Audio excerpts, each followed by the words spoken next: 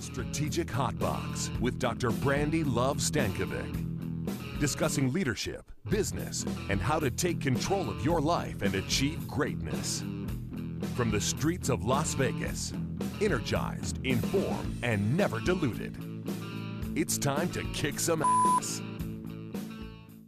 It is time. It is time for us to kick some ass together. And it's 2020. Yes. Here we are. Thank you for joining us on the Strategic Hotbox. Welcome back for those of you that have joined us before. Today's going to be a great episode. We're talking about social justice and marijuana, with a good friend, Beth Carr. She's going to talk to us about what does social justice mean in regards to serving our membership and with marijuana-related businesses. Let's get started.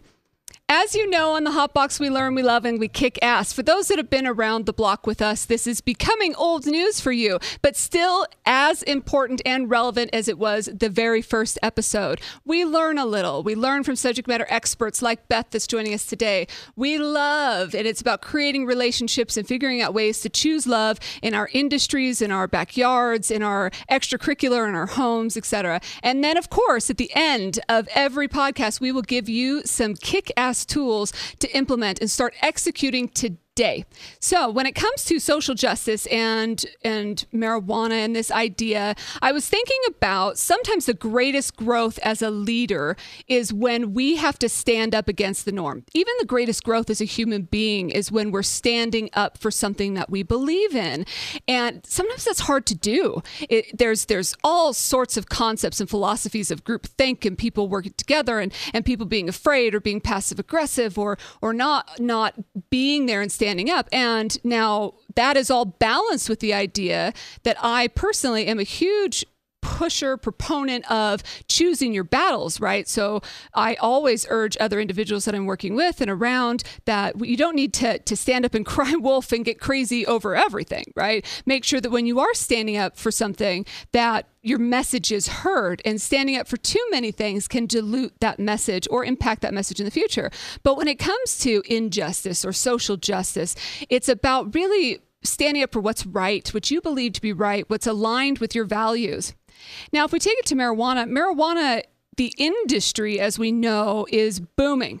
And in so many geographic regions, it's becoming a way of life. As a matter of fact, in Nevada, there's a lot of challenges in regards to pre-employment screening and the legality of not hiring someone or firing someone based on them failing their drug tests due to marijuana. And so all of these things are happening in different industries. However, banking is behind. This marijuana-related business and industry is a train racing downhill. It's building momentum.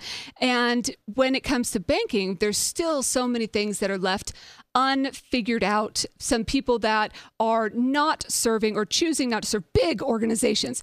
I'm not even talking about small institutions. I'm talking about the big players are still not dabbling or even approaching this industry. And there are opportunities to serve individuals and safety and all those things that are involved in that. And we've talked about that on the Hotbox before. My friend Beth Carr is going to join us here in just a second, is one who has stood up for what she believes in and said, hey, serving the people in my community as a financial institution is the right thing to do. And then that marijuana-related businesses are a way of life or part of the reality in Santa Cruz, and that is the membership of which she serves, and she'll tell us more about that. But the social justice then becomes being brave enough to stand up against the status quo and all the different repercussions that could come from that. And I think a leader's ability to stand up has to really come from a social mission or a place of mission statement or value alignment. And what defines us and our priorities as leaders, what we decide is what we value most, all of these things play into it. And then making the decision about how we personally can make a difference. Maybe it's the impact of the people that we serve. Maybe it's the impact of our community or our families. And then ultimately keeping our eyes on the end result, because again, you don't want to stand up and make a bunch of noise and it not for the purpose at which you intended. So it's time to bring in our guest, Beth Carr. She's a friend and a CEO, someone who has integrated her organization's mission statement of social justice into her own way of life. It's personal to her, and she's been using this mantra, in a sense, to activate leadership in all aspects. Beth is, as I mentioned, a CEO of Santa Cruz Community Credit Union. She's been in the industry for 30 years. I had the good fortune of working for her years ago in Ventura. She has a passion, determination, understanding to really balance this mission with profitability and margin. And she believes in credit union leadership, and that as credit unions, as leaders, we can turn around a community. But with that comes a responsibility to serve without prejudice. And so I'd like to introduce you formally to Beth Carr. Hello, Beth. Hi. How are you? Doing great. How is it there in Santa Cruz today? Beautiful weather. So say, do you Just even gorgeous. celebrate winter in Santa Cruz? We do have winter. It's like you add a scarf to the the t-shirt kind of weather. I would say today's sort of t-shirt kind of weather, but I would also say that it's been very cold and rainy. Even had some snowflakes around. So snowflakes. I'm not even sure I know what that looks like. Just kidding. I work out of Michigan sometimes, so Yeah. Unfortunately I've been familiar. So tell us about you. Where did you get to where you are? Tell us about you and your mission. Well, first of all, my superpower is stubbornness. And so I would say that between stubbornness and determination, that is probably what's gotten me to this point. I'm not by nature a charismatic leader, but I am very determined when I see something that needs to be done. And there's nothing that makes me more crazy is when someone says, well, that's the way we've always done it, or I'm sorry, that's impossible, that can't be done. So I think that's what has always in my life kind of fired up the, hey, wait a minute.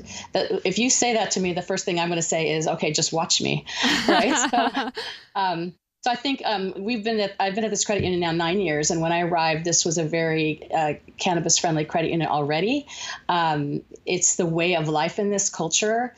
And if I had closed those accounts, if I just said, oh, no, it's too dangerous, we're not going to do this at that point, I'm not sure the credit union would be in business today, because the community is very progressive thinking and very diverse and very accepting of diversity. And so it's very important to have that approach. And they really do love their cannabis businesses. So I think we've been serving since 1996 cannabis businesses. In fact, we opened the first business in February of 1996, which, as you know, is when marijuana became medically legal in California.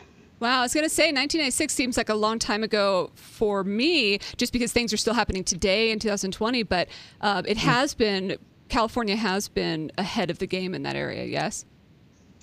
Yeah, I think so. Although I would say there's still a lot of backwards issues. I mean, I think in California, as I think maybe versus Colorado, for example, I think the cannabis businesses worked in caves and hid out for so many years that it's still very difficult for them to trust. Mm-hmm. So I think that in our community, where we've been serving a small group of members for the number of years that we have, and we've added a few, obviously we have a really long waiting list now, and we can't, at our size, can't just take on everybody, but we do our best to make sure that they come on. But I think that there's a trust issue in the industry completely across the board. For example, some of these businesses, their attorneys recommend that they start up shell companies and put different names on them and open a bank account somewhere where hopefully the bank doesn't realize they're a cannabis business, so they can just do payroll for their employees. Right. And that's one thing that just blows my mind in that, because when people say we don't have access to financial institutions, people don't even understand what that means anymore, because we're so integrated and it's saturated as people and consumers these days. That's absolutely right. I think when you talk about underserved, you may think, oh, no. Unserved people are not cannabis businesses. They have all this cash. Well, I think you'd be surprised how many of them don't have the cash. And on top of that, they are really being, they were forcing them, just like in unserved immigrant communities, forcing them to go to hard money lenders to get, because nobody lends to them. Their employees can't buy a home. Although credit. there are a few credit unions out there that are doing home loans to employees who are in cannabis businesses.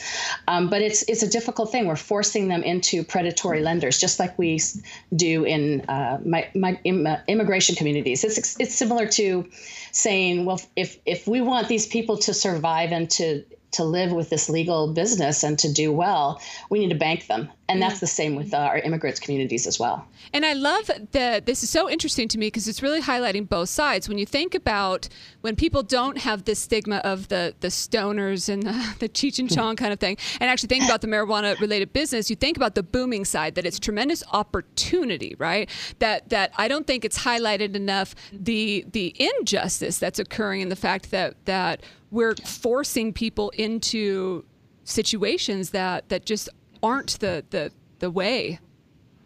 Yeah, I think that's very true. I think in our case, what we're finding now is that there is a home for both those diverse many of those undeserved, unserved businesses and communities. For example, the cannabis business brings a ton of cash into our community, right, and into our credit union. We offset that by lending that out as a CDFI and low-income designated credit union to people who need the funds. So they're benefiting from us, we're benefiting from them, and our low-income communities are really benefiting from their existence as well. It's turning out to be a wonderful balance of serving unserved people. But in this community, with them not being served by any other financial institution, we're the only ones doing it. And I don't think it's going to be that way forever. But it certainly is right now. And you have a waiting list, you said. So this is essentially people that want to become part of the credit union but can't because of like a risk management situation? Ours is more based on, we have over 100 businesses that are on a waiting list to open accounts. The process for due diligence and risk management of getting one of these businesses on board takes 2 to 3 months. It's worse than doing a business loan, actually. Wow. There's site visits, there's looking at all of their licensing and all of their partners, who's on their board, the business of their transactions. All of those things have to come together, and it takes quite a while to get all of that done. So much of this work is manual.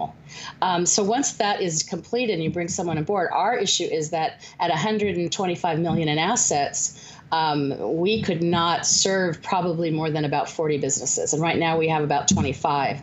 And unfortunately, if they, we love them, they're our members, but if you don't toe the line from compliance perspective, we have to say goodbye, because that just puts the whole CDFI and low income focus of the credit union at risk. And so undue pressure from the examiners and things as well. Oh, yeah. I think it's interesting, too, because our examiners for years looked at our cannabis accounts, both state and federal, and looked at those accounts every time they came in to do an exam. But it wasn't until California made marijuana recreationally legal that it became a big issue. And so there have been constant questions about, what we're doing, how we're doing it. Do you have enough staff?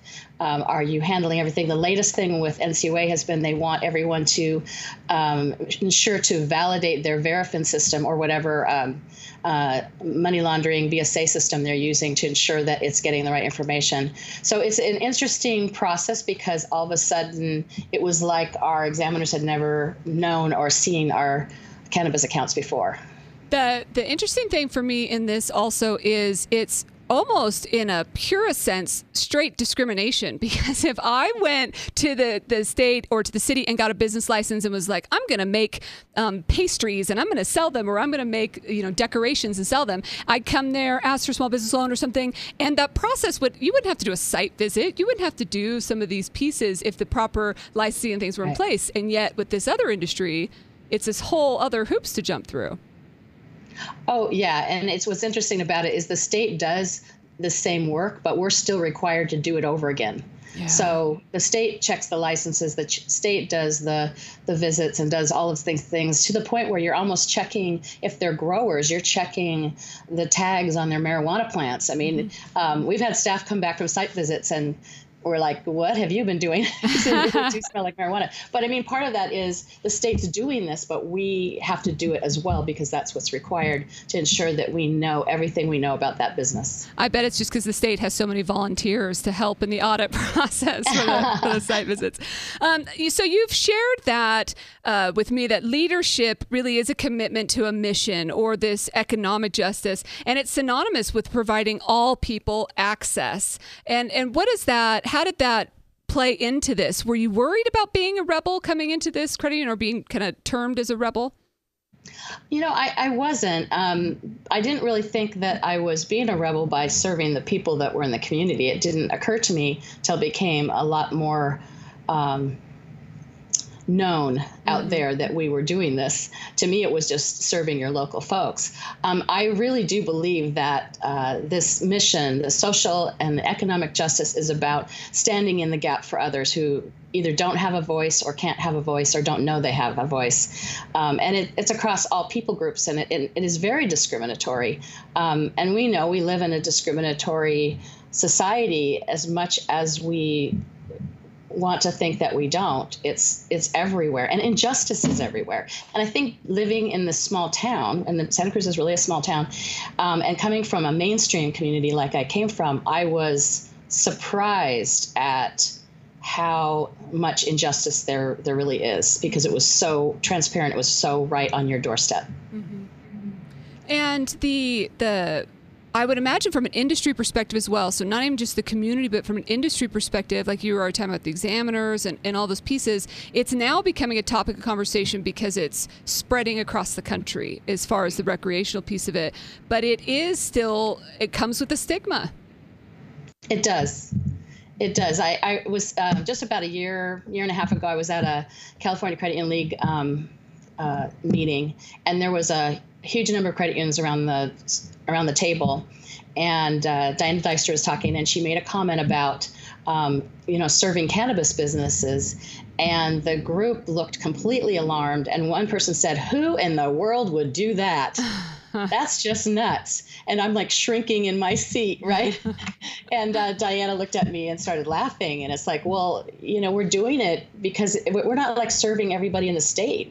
We have a field of membership that's really Santa Cruz County, and we're serving those people in the county. Mm-hmm. So yeah, I think it does come with a stigma. I think examiners, when they come in now, seem like they think we're doing something crazy, that their latest is all about, we want to make sure you're profitable.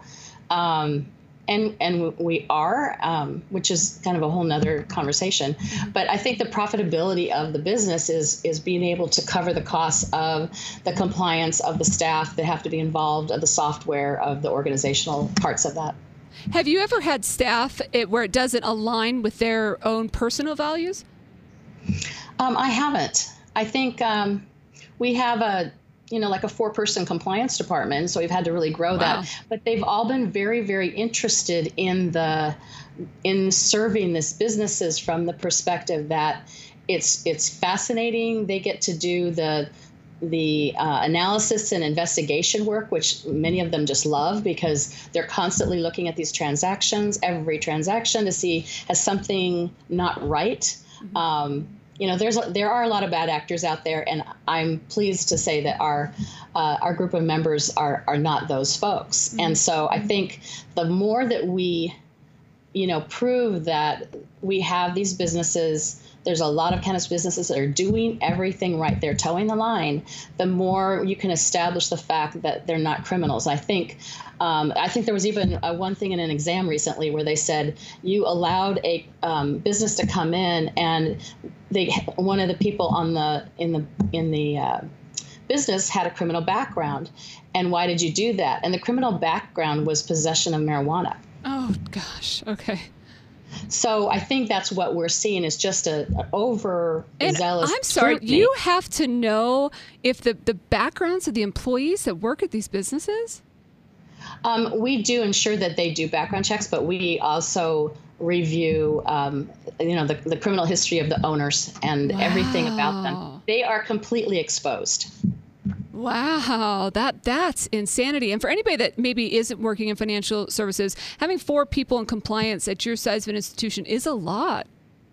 Yes, Yeah, it is. And part of it, I think this hasn't become something that's efficiently streamlined anywhere.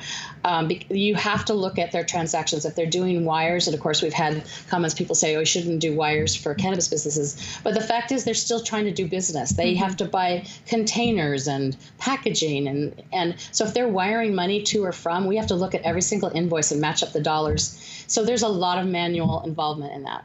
Yeah, no doubt about it. And considering the fact that they aren't integrated into financial things, a lot of things we may take for granted, like using a credit card or swiping different things, like you said, payroll, all of that stuff is just, it's different. And so not only if you're offering as an institution, but that they as an institution can't utilize that with other businesses either. Right. No, you're right. That's exactly right. And so when it comes to this, so taking a stand on this and serving your members, just it feels, and I can feel it in you, that feels like the right thing to do. Did it naturally align with your own personal mission right away? It didn't right away. Actually, my some of my life lessons along the way, Santa Cruz is such an interesting community. And they, like I said before, they really do embrace people's personal freedoms. You know, initially it was sort of like what cracked me up about kind of the membership, even the board of directors at the time was, the government can't tell us what to do. We don't listen to the man, right?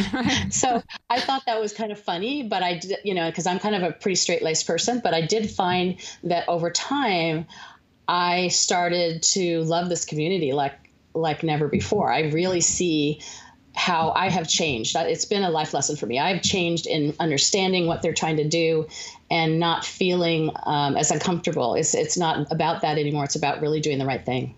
It does create a culture, though, too. People will ask why I love Las Vegas, and we definitely love the embracing individuality here as well. But it is a culture, and it actually brings up a stronger culture of inclusion. And people will say, well, why do you love Vegas? And say, because anything goes. And I don't mean that in the bachelor party sense, although that occurs too. I mean it in the sense that there isn't as much of a built-in class structure or you did this or you live there and that kind of thing, that people are cool with people just being whoever they are or acting in crazy ways. And that is inherent. Yeah, I think that is inherent in the community. I think there's pockets. I'm always surprised because I'm on the board of the Community Action Board in Santa Cruz, and they're a wonderful organization that strives to eliminate poverty. And it's so very well aligned with our organization as far as what they do. But there's still pockets of discrimination about immigration. And, some of the programs they do, they get people to call up and say, I'm going to call ICE. And it surprises me because the community is so open and free, but there are pockets throughout the community, like any community, that don't align. And have you come across anything crazy or have any funny stories for us? Well, and there's been a lot of crazy things. We have a serious homeless issue, obviously, and so that is a struggle for us because one day we're taking them coffee in the parking lot because we feel bad for them and they're cold and it's rainy, and the next day you've got someone who's on something, who's pounding on your car, and you're calling the police. So it's really it's a difficult balance on that. On the other hand, when I first came to the credit union, I was so excited to have a window because I have a window in my office, and I thought I'm near the ocean, can open the windows, get a great sea breeze in. And after about an hour, I was like, what is that smell? And why do I have the munchies? And, my staff came in and they were laughing, and as they said, apparently the back of the building is a very popular place to hang out and smoke pot. Oh, no. Things we learn. Well, have you been able to push along the park bench a little so you could open your window, or do you just embrace it? Actually, it wasn't even us. I think the city came in one day and decided that they would pave behind our building with rocks so that no one could sit there. I'm a little concerned that someone might hurt themselves on those rocks, but that did eliminate a lot of the people that were hanging out. People just thought it was your new incense, bringing to the organization. Exactly. So if someone is wanting to fight for their beliefs or believe in some social mission things that could happen, what's something that they could do? Where could they start?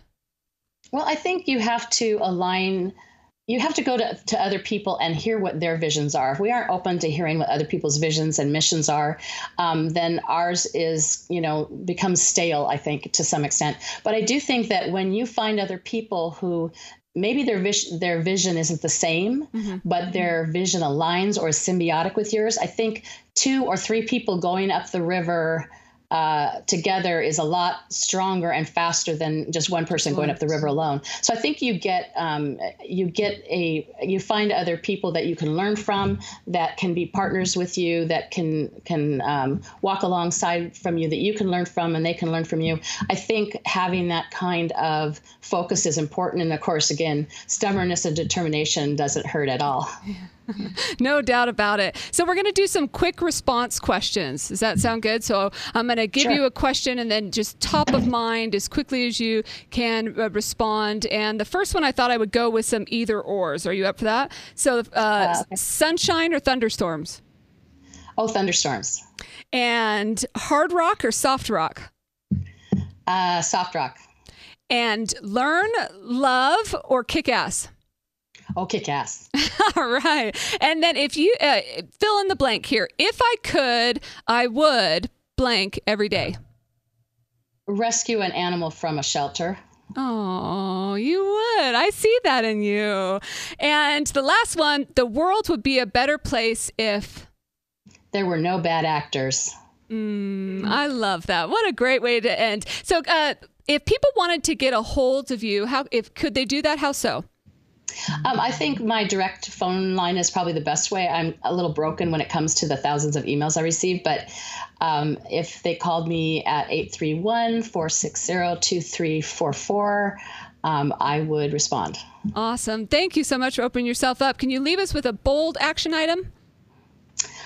I think you should embrace disruption. Taking this job was the biggest disruption of my life, and it's good. It cleans out the cobwebs in your brain, and disruption creates creativity as well as new things. So embrace disruption. I love it. Thank you so much, Beth, for being here. I appreciate you sharing your story with us, and I'll talk to you soon. Thank you, Brandy. Bye. Let's head out to our shout out. Hey, it's Lynette. You're listening to Brandy on the Strategic Hotbox, and we're having a great time. Much to Lynette for that shout out. We were having a good time, and that video proves it. So thank you so much for the shout out. And today's conversation with Beth was absolutely outstanding. I loved it, hearing about how she has aligned her mission and how she really is focused on the service of those in need in her community. So with today's kick ass, the way I'm going to frame it for us is kind of answering the question, if you're standing up for social justice, here are 3 things that you can do. So if you're standing up for yourself or for something that you believe in, here are 3 things that you can do. The first is to go with your gut. If something doesn't feel right, there's a good chance it's not. And if something is something that you really believe in and you don't think that what's happening is right or there is an injustice in place, go with your gut. Number 2 is understand the root issue, understand the root cause, the root membership, the core of what it is that you're serving, eyes on the prize. And to what I mentioned earlier about not crying wolf, not standing up and diluting your own message by crying for everything, but to understand the root and focus on the root of that. And finally, be aware and be brave. One thing that I wrote down that Beth shared with us is for people that don't have a voice, for people that can't have a voice, for people that don't know they have a voice, be brave for those individuals. Be aware of everything that's happening and be brave. There's your kick ass.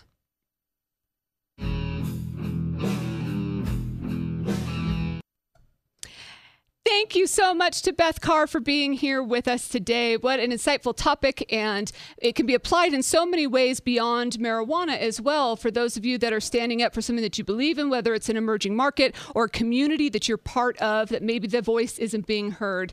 Hopefully this gives you some motivation and tips on how to approach some of that. And if you are interested in some of the social justice, what's happening with marijuana, and banking, reach out to us as well. We'd love to connect you with the right people, because at the end of the day, it is all about that learning and loving and, of course, kicking ass. Thank you for being here today. get out there and kick some butt.